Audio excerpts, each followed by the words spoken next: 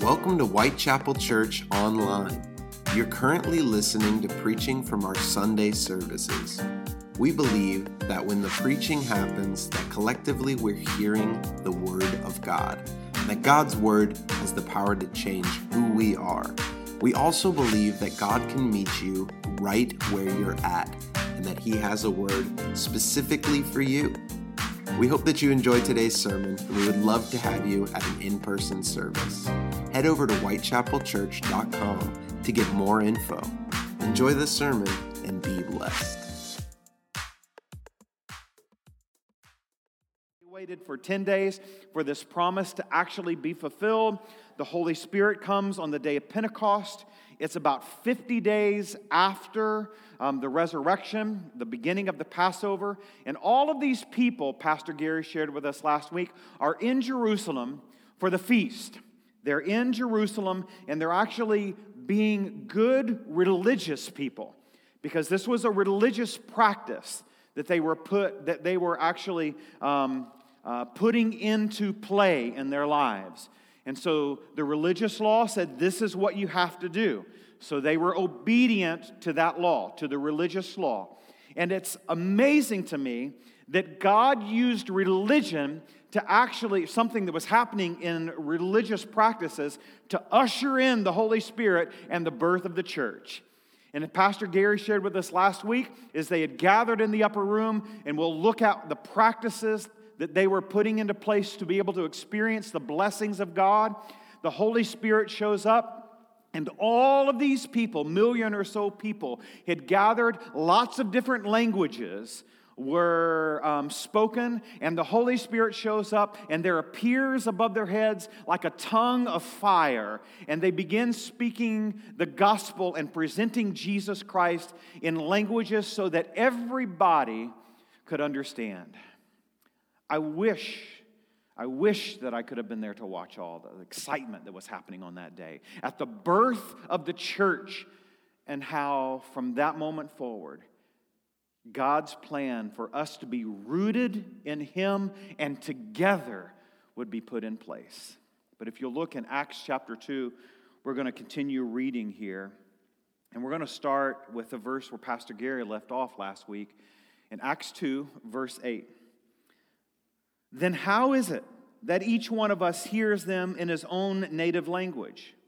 Parthians, Medes, and Elamites, residents of Mesopotamia, Judea and Cappadocia, Pontus and Asia, Phrygia, Cyrene, visitors from Rome, both Jews and non-converts to Judaism, or in converts to Judaism, Cretians and Arabs, we hear them declaring the wonders of God in our own tongue or language. Amazed and perplexed, they ask one another, "What does this mean?" Some, however, made fun of them and said, "They've had too much wine." Then Peter stood up with the 11, raised his voice and addressed the crowd. "Fellow Jews and all of you who live in Jerusalem, let me explain this to you. Listen carefully to what I say. These men are not drunk, as you suppose. It's only 9 a.m. No, this is what was spoken by the prophet Joel. In the last days, God says, I will pour out my Spirit on all people. Your sons and your daughters will prophesy. Your young men will see visions. Your old men will dream dreams. Even on my servants, both men and women, I will pour out my Spirit in those days, and they will prophesy. I will show wonders in the heaven above and signs on the earth below, blood and fire and billows of smoke. Then the sun will be turned to darkness and the moon to blood before the coming of the great and glorious day of the Lord. And everyone who calls on the name of the Lord will be saved. Men of Israel, listen to this. Jesus of Nazareth was a man accredited by God to you by miracles, wonders, and signs, which God did among you through him, as you yourselves know. This man was handed over to you by God's set purpose and foreknowledge, and you, with the help of wicked men, put him to death by nailing him to the cross. But God raised him up from the dead, freeing him from the agony of death, because it was impossible for death to keep its hold on him. David said about him, I saw the Lord always before me, because he is at my right hand. I will not be shaken. Therefore my heart is glad and my tongue rejoices. My body also will live in hope. because you will not abandon me to the grave, nor will you let your Holy One see decay. You have made known to me all the paths of life. You will fill me with joy in your presence. Brothers, I can tell you confidently that the patriarch David died and was buried, and his tomb is still here to this day. But he was a prophet and knew that God had promised him on oath that he would place one of his descendants on the throne. Seeing what was ahead, he spoke of the resurrection of the Christ, that he was not abandoned to the grave, nor did his body see decay. God has raised this Jesus to life, and we all are witnesses of the fact. Exalted to the right hand of God, he has received from the Father the promised Holy Spirit, and has poured out what you now see and hear. For David did not ascend to heaven, yet he said, The Lord said to my Lord, sit at my right hand until I make your enemies a footstool for your feet. Therefore, let all Israel be assured of this: God has made this Jesus, whom you crucified, both Lord and Christ. And listen, when the people heard this in their own language, they were cut to the heart and said to Peter and the other apostles, Brothers, what should we do? And Peter replied, Repent and be baptized, every one of you, in the name of Jesus Christ for the forgiveness of your sins, and you will receive the gift of the Holy Spirit. The promise is for you and your children, and for all who are far off, for all whom the Lord our God will call. With many other words, he warned them, and he pleaded with them, Save yourselves from this corrupt generation. Those who accepted this message were baptized, and about 3,000 were added to their number that day. This is the exciting launch, the birth of the church, where the first message is preached and the people heard it in their own tongue, and about 3,000 people gave their life to Jesus Christ and were baptized on that day. We read a huge passage of Scripture here, and there's a lot that's going on. But what I want to remind you that we're reading about is the church with a capital C. And the church is the only thing that will last for all of eternity. And you have to know that. The church, that of everything that we see here on the earth, what was birthed here in Acts chapter 2, is the only thing that's going to live for all of eternity. This world is going to be destroyed one day. It's not going to be used because it was cursed with sin, because sin entered into here. Our bodies are at some point going to give up, and we don't need these bodies any longer.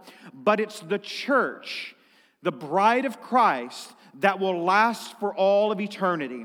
And Jesus said to his disciples, I'm going to go prepare a place for you, and I'm going to go prepare this place so I can come back and take you to actually be with me. But in the meantime, I'm going to send the Holy Spirit, and we see the fulfillment of that promise and the prophecies of old here, so that this church that will live for all of eternity could be birthed and then be taken away to actually be with Jesus Christ.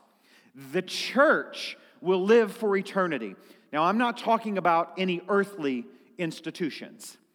There has never been a church that has launched that has lived forever.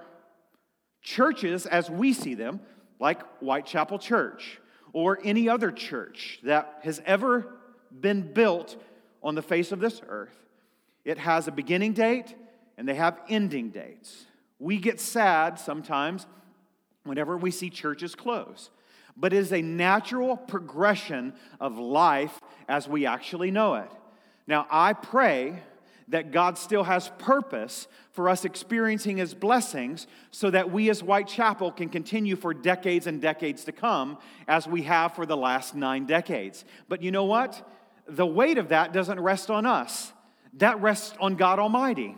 He had a purpose for us. And as long as we are accomplishing that purpose, then we can continue to exist. But if we ever get off mission, and if we ever start serving self instead of serving God, and worshiping what we've done instead of worshiping Him, then God will say, it's time to close. Everything has a beginning and it has an end, except the eternal bride of Christ, the church. Now, if we have prepared our souls And if we have entered into relationship with Jesus Christ, then here's the amazing thing. We are a part of that church. We are a part of that bride because it is eternal. And if we've made that preparation, then we too will be able to live for all of eternity. I want our church to stay alive. I desire for us to be vital and vibrant. But in order for that to happen, we have to be committed to making sure that that's exactly what happens here at Whitechapel Church. It doesn't happen by accident. And here the 12 apostles and the early church are giving us several things that we have to look at and be committed to so that we ensure that we are a church that is alive, that we are a church that is vibrant, and we are a church that is vital to this community and the assignments that God has actually given to us. But whenever a church dies, those people stop doing the things that God created the church to do. And here at the birth of the church, we see several of those things actually being put together. Have you ever asked yourself this question that I put on the screen this morning? What keeps a church alive? What is it that keeps a church alive? Now, we could probably stop for a few minutes and break out into groups, and we could come up with several answers. And I think that some of us would say, well, the church can be alive as long as people are giving to the church and we have enough money to actually keep the lights on and we keep the building open and we've got everything up and going. So that would probably be one of our answers of what keeps the church alive. Well, what if we've got all the resources in the world and the church is still dead and God desires for that church to actually close? We could probably go a little bit deeper. And what is it that keeps the church alive? Well, there's a group of people that believe in Jesus Christ. Is that what keeps the church alive? We had the privilege this last summer of being able to go to Missouri, and we spent some of our vacation in Missouri. We did several things that were in Missouri, and I finally gotten to that age to where whenever we go home, I like to drive around and remember what used to be. Any of you that way? If you don't live here and you live in a faraway place. And Melissa always reminds me, you told us that the last time we were here. You told us that the last time we were here. I know that that's the house that you grew up in because every time we've been married for coming up on 19 years and every time we drive by that house, you tell me that that was the house that you grew up in, or this was your grandparents' house and this is the house you came home from the hospital and they threw your bottle out the window later on. You know, all of those stories, I tell them over and over and over and over. But one of the things that I love to drive by is the church where I was saved. It's the First Church of God in Lilburn, Missouri.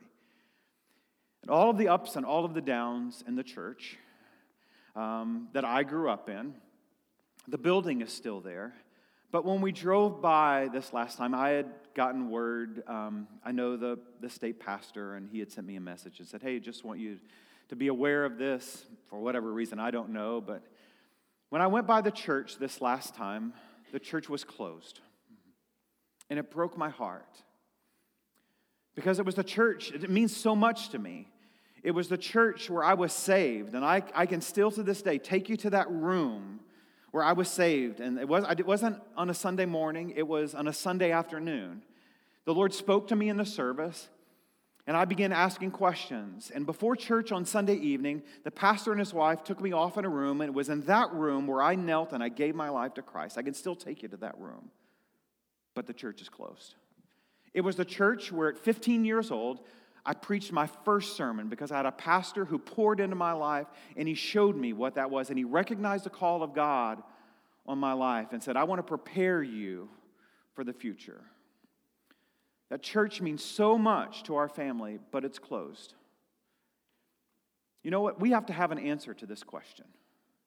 If we're going to be a part of a body of believers where we're rooted together, we're rooted in Jesus Christ, and we are together, then we have to know what keeps the church alive. Because there have been some amazing churches that have closed. And it has to grieve our hearts whenever we see people pour into a place and God do an amazing work in a group of believers that are united together in one local body and a congregation, but then it closes. I could tell you lots of reasons why the church that I grew up in closed. But I want to instead focus on what keeps a church alive. And there's one answer. It's God's presence. It's God's presence. It's been quite a few years ago, I came to the realization that the church is not about me. Because if it was up to me, I would do things a whole lot different. I would structure this way, or I would do this, or we would meet like this, or we would do all kinds of different things. But we have to know what keeps the church alive. And what keeps the church alive is not me, and it's not you. The church is not dependent upon us, except for in one area. That's pursuing the presence of God and what He wants to do in us and through us, united and rooted together. It's the presence of God that keeps the church alive. Now, we could go back and we could study in the Old Testament about the Old Testament temple and how God's presence was there, and we could look at all of that. But here's the beautiful thing. Because of what happened in Acts 2, we're not living in that covenant any longer. We are living in this covenant, in this church age. So we have to be people that intentionally pursue the presence of God. So let me share you two short things here before we get into these things that were present in the church. To stay in God's presence, we must continue doing the things that He told the church to do. So if it's God's presence that keeps the church alive, then we have to do the things that they were doing here in the early church that ushered in the presence of God through the Holy Spirit. And then we get to this amazing message that Peter preached. And if you look at what he did, he addressed the Holy Spirit because this was new. These people that had gathered for the feast actually were new. It was new for everyone, not just the people that gathered for the feast. It was the newness of the power of the Holy Spirit and the arrival of the Holy Spirit that launched the church, that brought back the presence of God to His people that He desired for it to be in creation. And we saw in Genesis chapter 1 and Genesis chapter 2. And so God now again is with His people.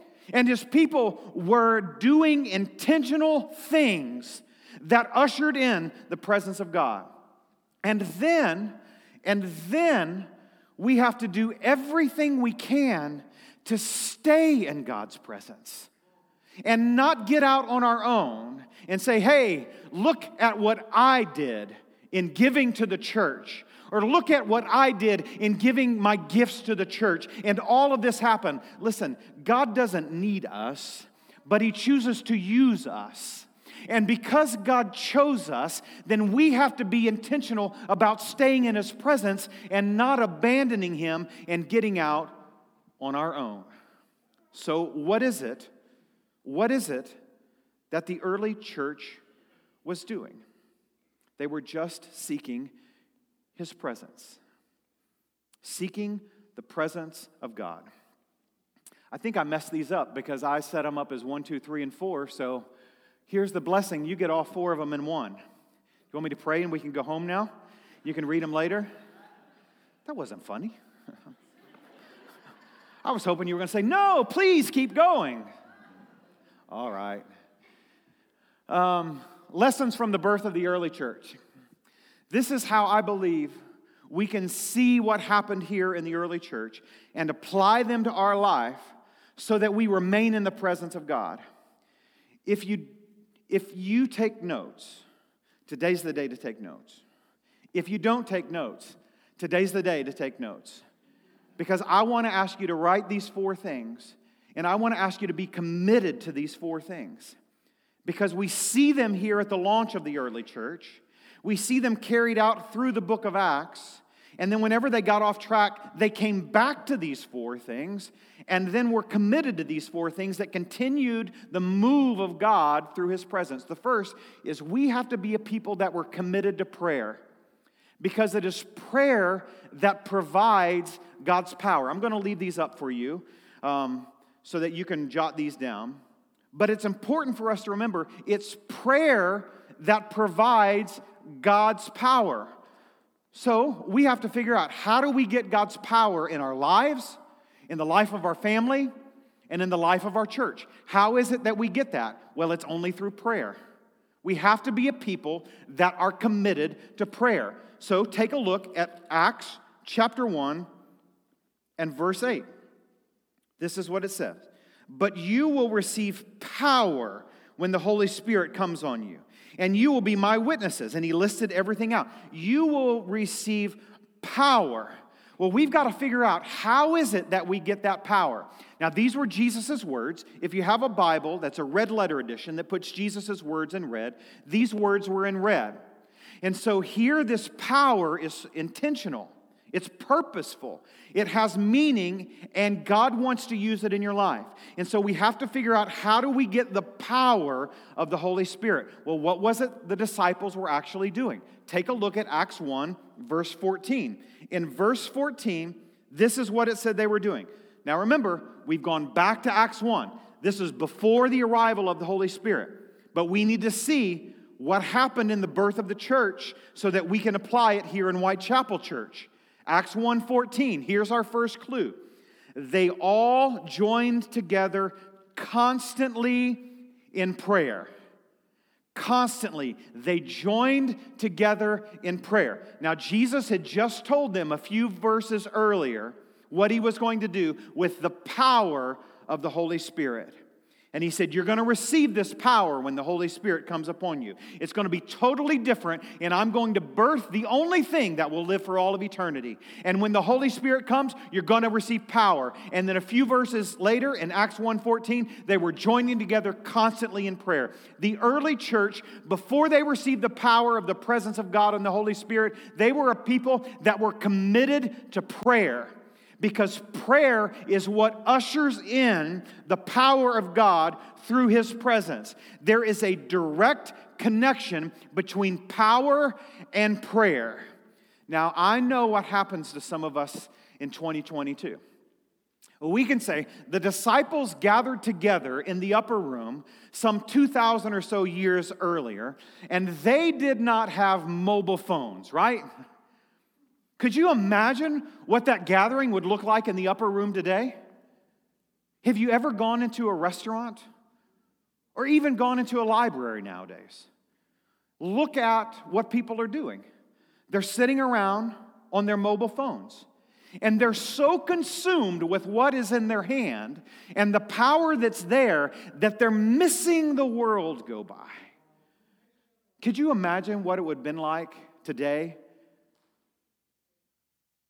Today, if God chose this moment to launch the church, and there were 120 of us sitting in the upper room, and there was Wi-Fi and internet. Okay, I won't say about any of you. I'll tell you about our family.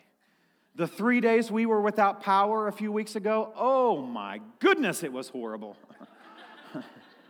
You know why? We didn't have internet. We didn't have Wi-Fi.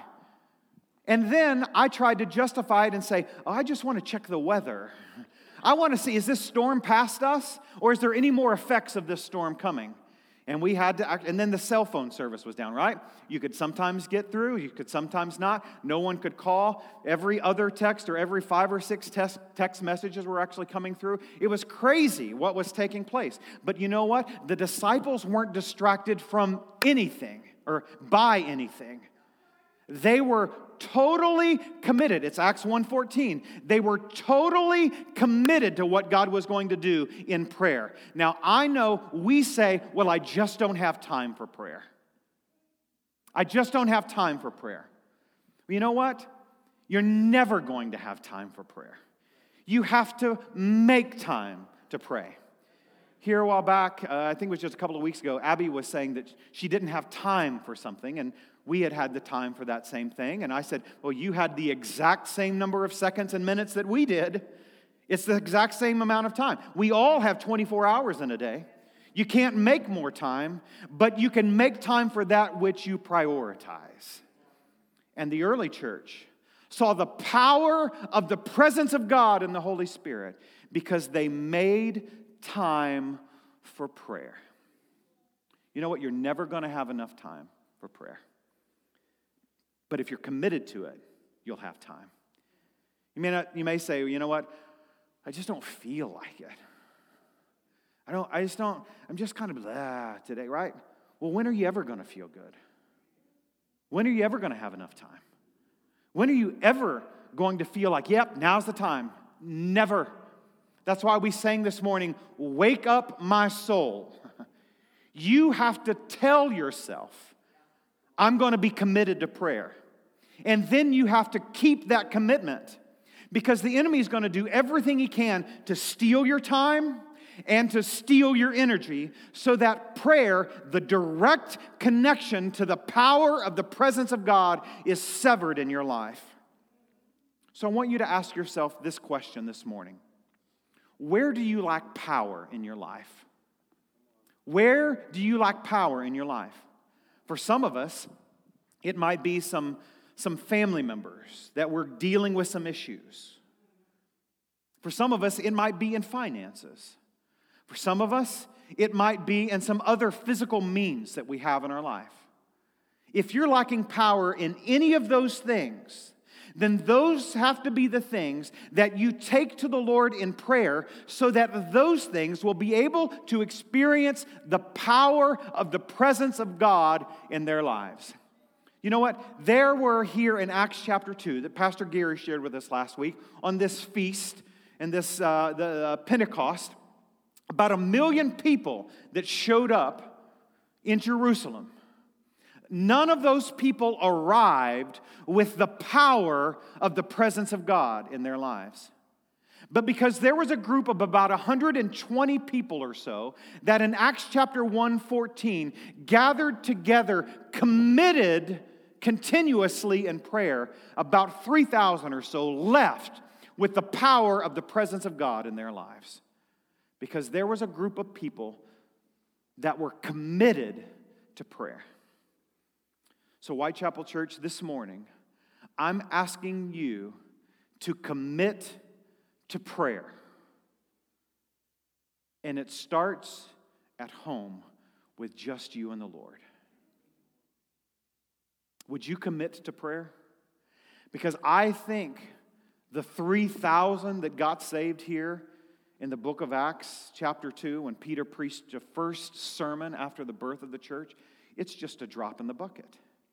It's just a drop in the bucket of what God wants to do, to transform people's lives by giving them the power of His presence. Would you be committed to prayer? Would you be committed to an Acts 1, chapter 14 type of prayer? Do you know why we enjoy the privilege of sitting in this building every Sunday morning? Because there were a group of people who gathered in what's now the Berquist Chapel that were committed to the power of God's presence in prayer. We have an amazing prayer legacy at this church. And we can't let that die in 2022. It has to be renewed in 2022. So that the miracles that this church can testify to, that God performed in the past, are not just things that we look at in the past, but they are things that we expect every time that we gather together. This past Thursday was our state ministers meeting. We gathered together at Crossings Church in Sanford. And there were a few pastors that shared testimony of how Florida Ministries had invested in their lives. One of the pastors stood up, and she, because of a number of medical issues in her life, had walked with a walker and with a cane, and constantly with a limp. She wasn't able to walk without the cane. But she had been spending some time in prayer together with God, devoted time experiencing the presence of God through the power of prayer. And she said, God spoke to her and said, I'm going to heal you. And He told her to put down the cane, and then instead of going to be prayed for at one of our gatherings, God said, I want you to go pray that other people would get healed, but leave your cane in your chair. She walked up there, and you know what? God did exactly that in her life. But you know why God spoke to her because she was living an Acts 1:14 life. She was committed to experiencing the power of the presence of God in prayer, and God healed her. We've heard countless stories here in our history of Whitechapel Church of people who have been physically healed because there were people committed to prayer. What changed? What changed? We have to get back to being an Acts 1:14 people and being a people that are committed to God in prayer. Here, when Peter preaches a sermon, starting in Acts chapter 2:14, there's power in Peter's words. There's power of the Holy Spirit in Peter's words. Why were there power? Because Peter was leading a group of people that were committed to spending time with God in prayer. And let me tell you, I know it starts with me. If I'm not committed to it, no one else will be committed to it. And I'm asking you to join me in that commitment to being a people that are committed to the power of prayer.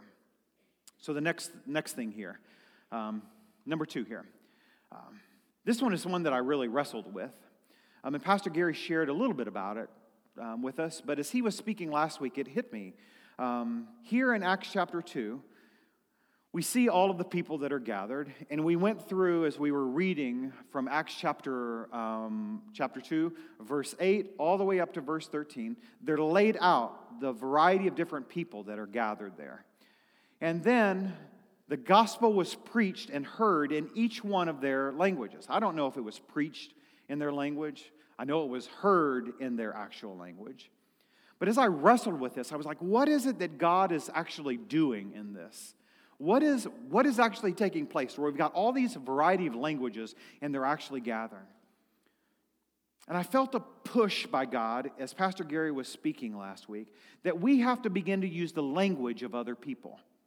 And so as I wrestled with this, I got to thinking, like, what is it that it means for us to use the language of other people? Well, notice what God's focus is in this moment. God was reaching absolutely everybody, so that no one was left out. And we actually see the fulfillment of the prophet of Joel, the words of God from the prophet of Joel, actually being fulfilled, so that everybody is actually reached. And there was nobody, and we'll look at Joel here in just a minute, but no one was left out from this. What does it mean to use the language of other people? And I want you to catch this. As I wrestled with God, I feel that this is what God actually said to me this week.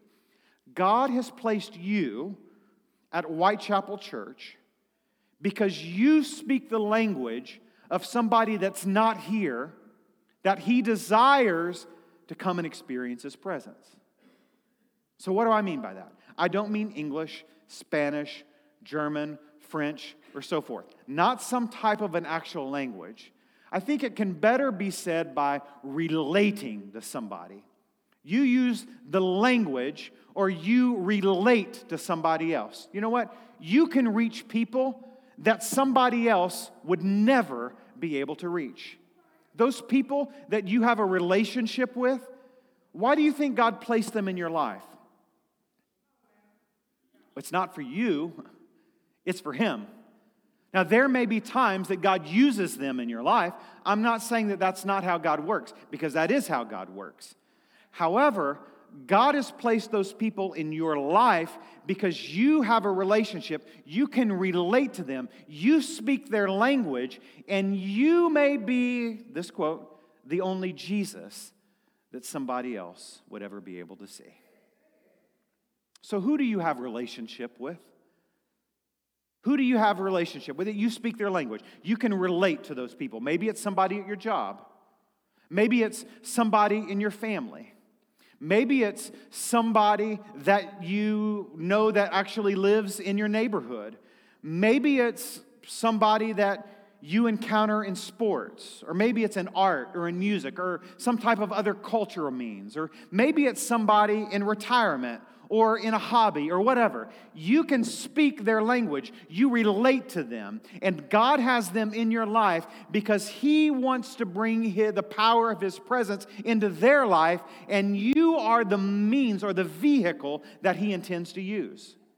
In the same way that was happening here on the day of Pentecost. And then Peter stands up and he preaches this amazing sermon relating to all of these people, and 3,000 people or so give their life to Jesus Christ.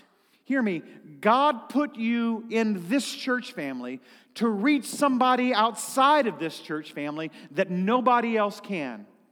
And you know what we actually see taking place here on the day of Pentecost when Peter stands up and he's preaching to all of these people? We saw in verse 8 to verse 13 the multitude of the different types of people that gathered. It was a multicultural experience. And God was using a group of people to reach everybody that He wanted to actually hear the gospel. I pray that our church would be a multicultural church in the way that the early church is here. But you know what? Whenever we focus on ourselves, we miss what God wants to do in other people. You see, the 11 and the other 12 and then the 120 did not stand up here on the day of Pentecost and say, hey, listen, this is all I know to speak, and so I'm just going to do it my way or based on my tradition or based on what I'm doing. No, they allowed the power of the Holy Spirit to enter into their lives so that they could speak the language, the heart language of the other people that had gathered there on the day of Pentecost. And they said, we are going to relate to these other people and we are going to share the gospel. Just simply say, God, take me and use me. However you want, whatever you want to do, and wherever you want. That's what I want you to do. You see, if you are a people that are committed to the power of prayer, then self will always take the back seat and the presence of God takes the front seat. And then what my needs are, if they're not being met in this moment, that's okay because I've got the power of the presence of God in my life. Now, did the church have cultural issues? Absolutely. And we're going to get into those as we go through the book of Acts. But you know, when the cultural issues became a problem was when they stopped focusing on the presence of God. And then they were arguing over so many different things. So many different things they argued about in the early church. But those arguments took priority above the presence of God. If we're a people that are committed to experiencing the presence of God in prayer, then we can become a multicultural church. Then we can be just like they experienced here in the book of Acts, where everybody had a part, and the church reached everybody. But here's what you have to catch. It's number 3, you have a role. You have a role. So I want you to say this with me, and I hate when speakers do this, so I'm going to do it this morning. I want you to say, after I do, I have a role, all right? I have a role in the church. In the church. Yes, you do. Yes, you do. And to prove it, Peter goes back and he takes scripture from the prophet of Joel. Take a look at Acts chapter 2, verse 17. If you are somebody that writes in your Bible, then I want to encourage you to write in your Bible. It's okay. You've got permission from me. Follow along. And I'm going to tell you what I want you to write, or what I want you to circle. Acts chapter 2, verse 17. In the last days, from the moment Jesus ascended to heaven, we were in the last days. This is the last days segment of the church. And so we're living in the last days. If anybody comes to you and says, are we living in the last days? Yes, we're living in the last days. Because the prophet Joel said, in the last days, God's going to pour out His Spirit. Well, Jesus ascended into heaven. 10 days later, the Holy Spirit shows up. Are we living in the last days? Absolutely. The prophet said it. Peter repeated it at the birth of the church. So Acts chapter 2, verse 17. In the last days, God says, I will pour out my Spirit on all people. Circle the word all people. All people. Do you know what that means? You have a role. God wants to use you. This concept or this idea that we're only used and then discarded is an American concept or an American idea. God doesn't discard us. He keeps us for all of eternity. God has a role for you today. He said, I'm going to pour out my Spirit on all people. There are not some of us that should have the Holy Spirit and some of us that should not have the Holy Spirit. The prophet said, or God actually said it through the prophet Joel, I'm going to pour out my Spirit on all people. So circle all people and remind the enemy that you are an all people from the prophet Joel that God said, I'm going to pour out my Spirit on.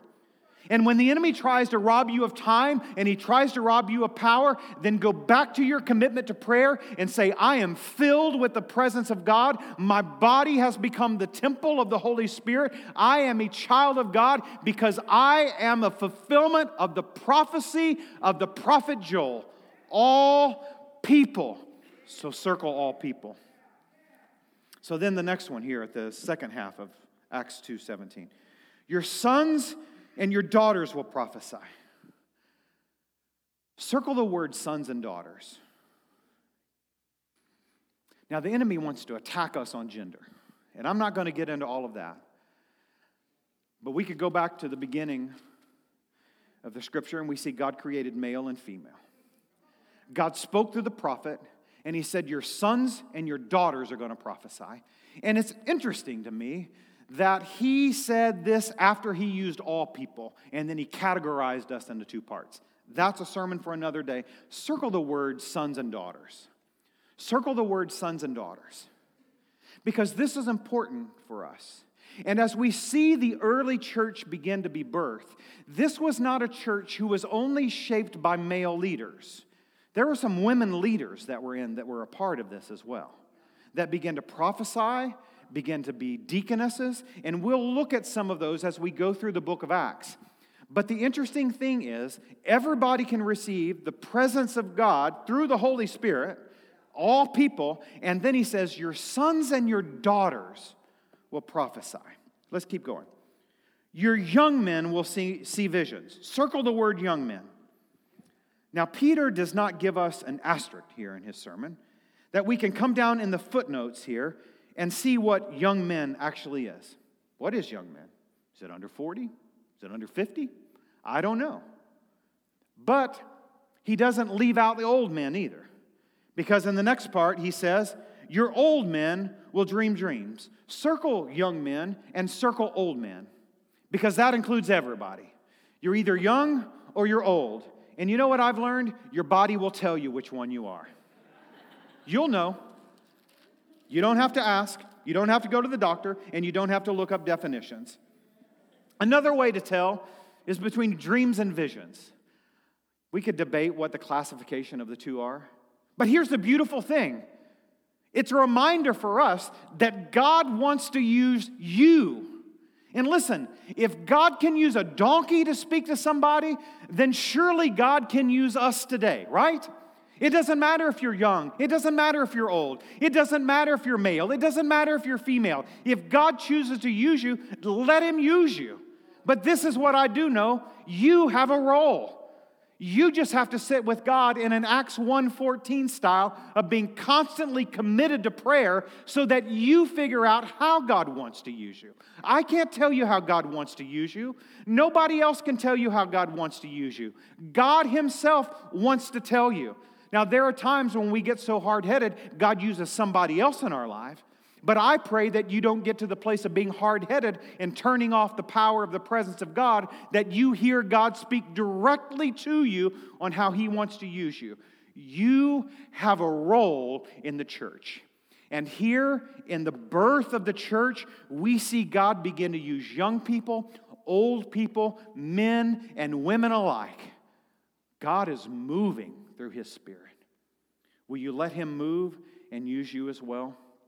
And the last thing that you have to know, and I'm sorry I've gone a little bit too long here, so we're going to wrap up really quick.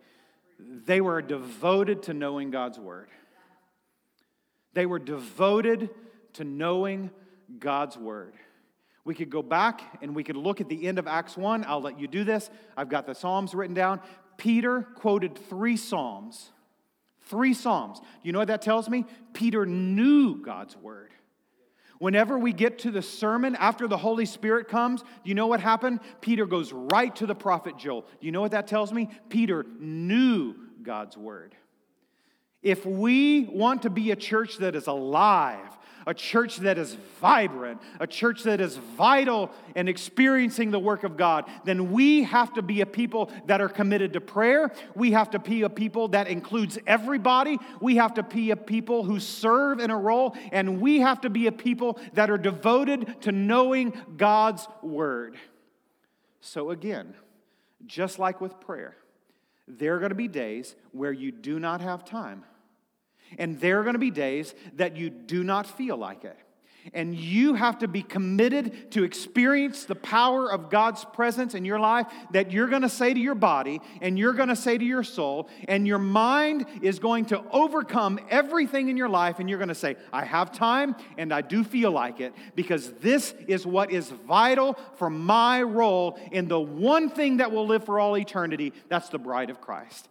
We have to be a people that are committed to the Word of God. Because I believe the church that God blesses is a church that is built upon the foundation of His Word. It's not self-help. It's not self-interest. It's not a great counselor. It is the truth, and only the truth, that will set us free.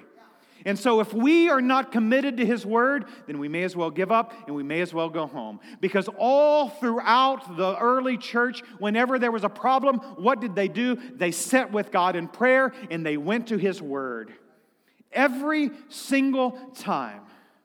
If you want power in your life, you have to be a person that is committed to prayer, and you have to be a person that is committed to God's Word. Peter said when he was preaching his sermon, this is that which was spoken by the word, spoken by the prophet. He knew God's word. It was in his heart. He had prepared long before the moment arrived. He put it in his heart, and God dug it up and He used it. You have to know the word of God. So this is what I ask you. Would you write these 4 things down, and would you be committed to them? Because this is how the early church experienced the blessings of God. This is what changed the world as we know it. These 4 things. There are some other things that we'll begin talking about as we continue going through the book of Acts. But would you be committed to these 4 things? Would you find place in your life for these 4 things? Find time. And I promise you, you will experience a life that is changed by the presence of God's Spirit. Thanks for joining us at Whitechapel Church Online. We pray that today's sermon blessed you, and that you'll continue to join us as we lean into God's Word together. Until next time, have a great week and be blessed.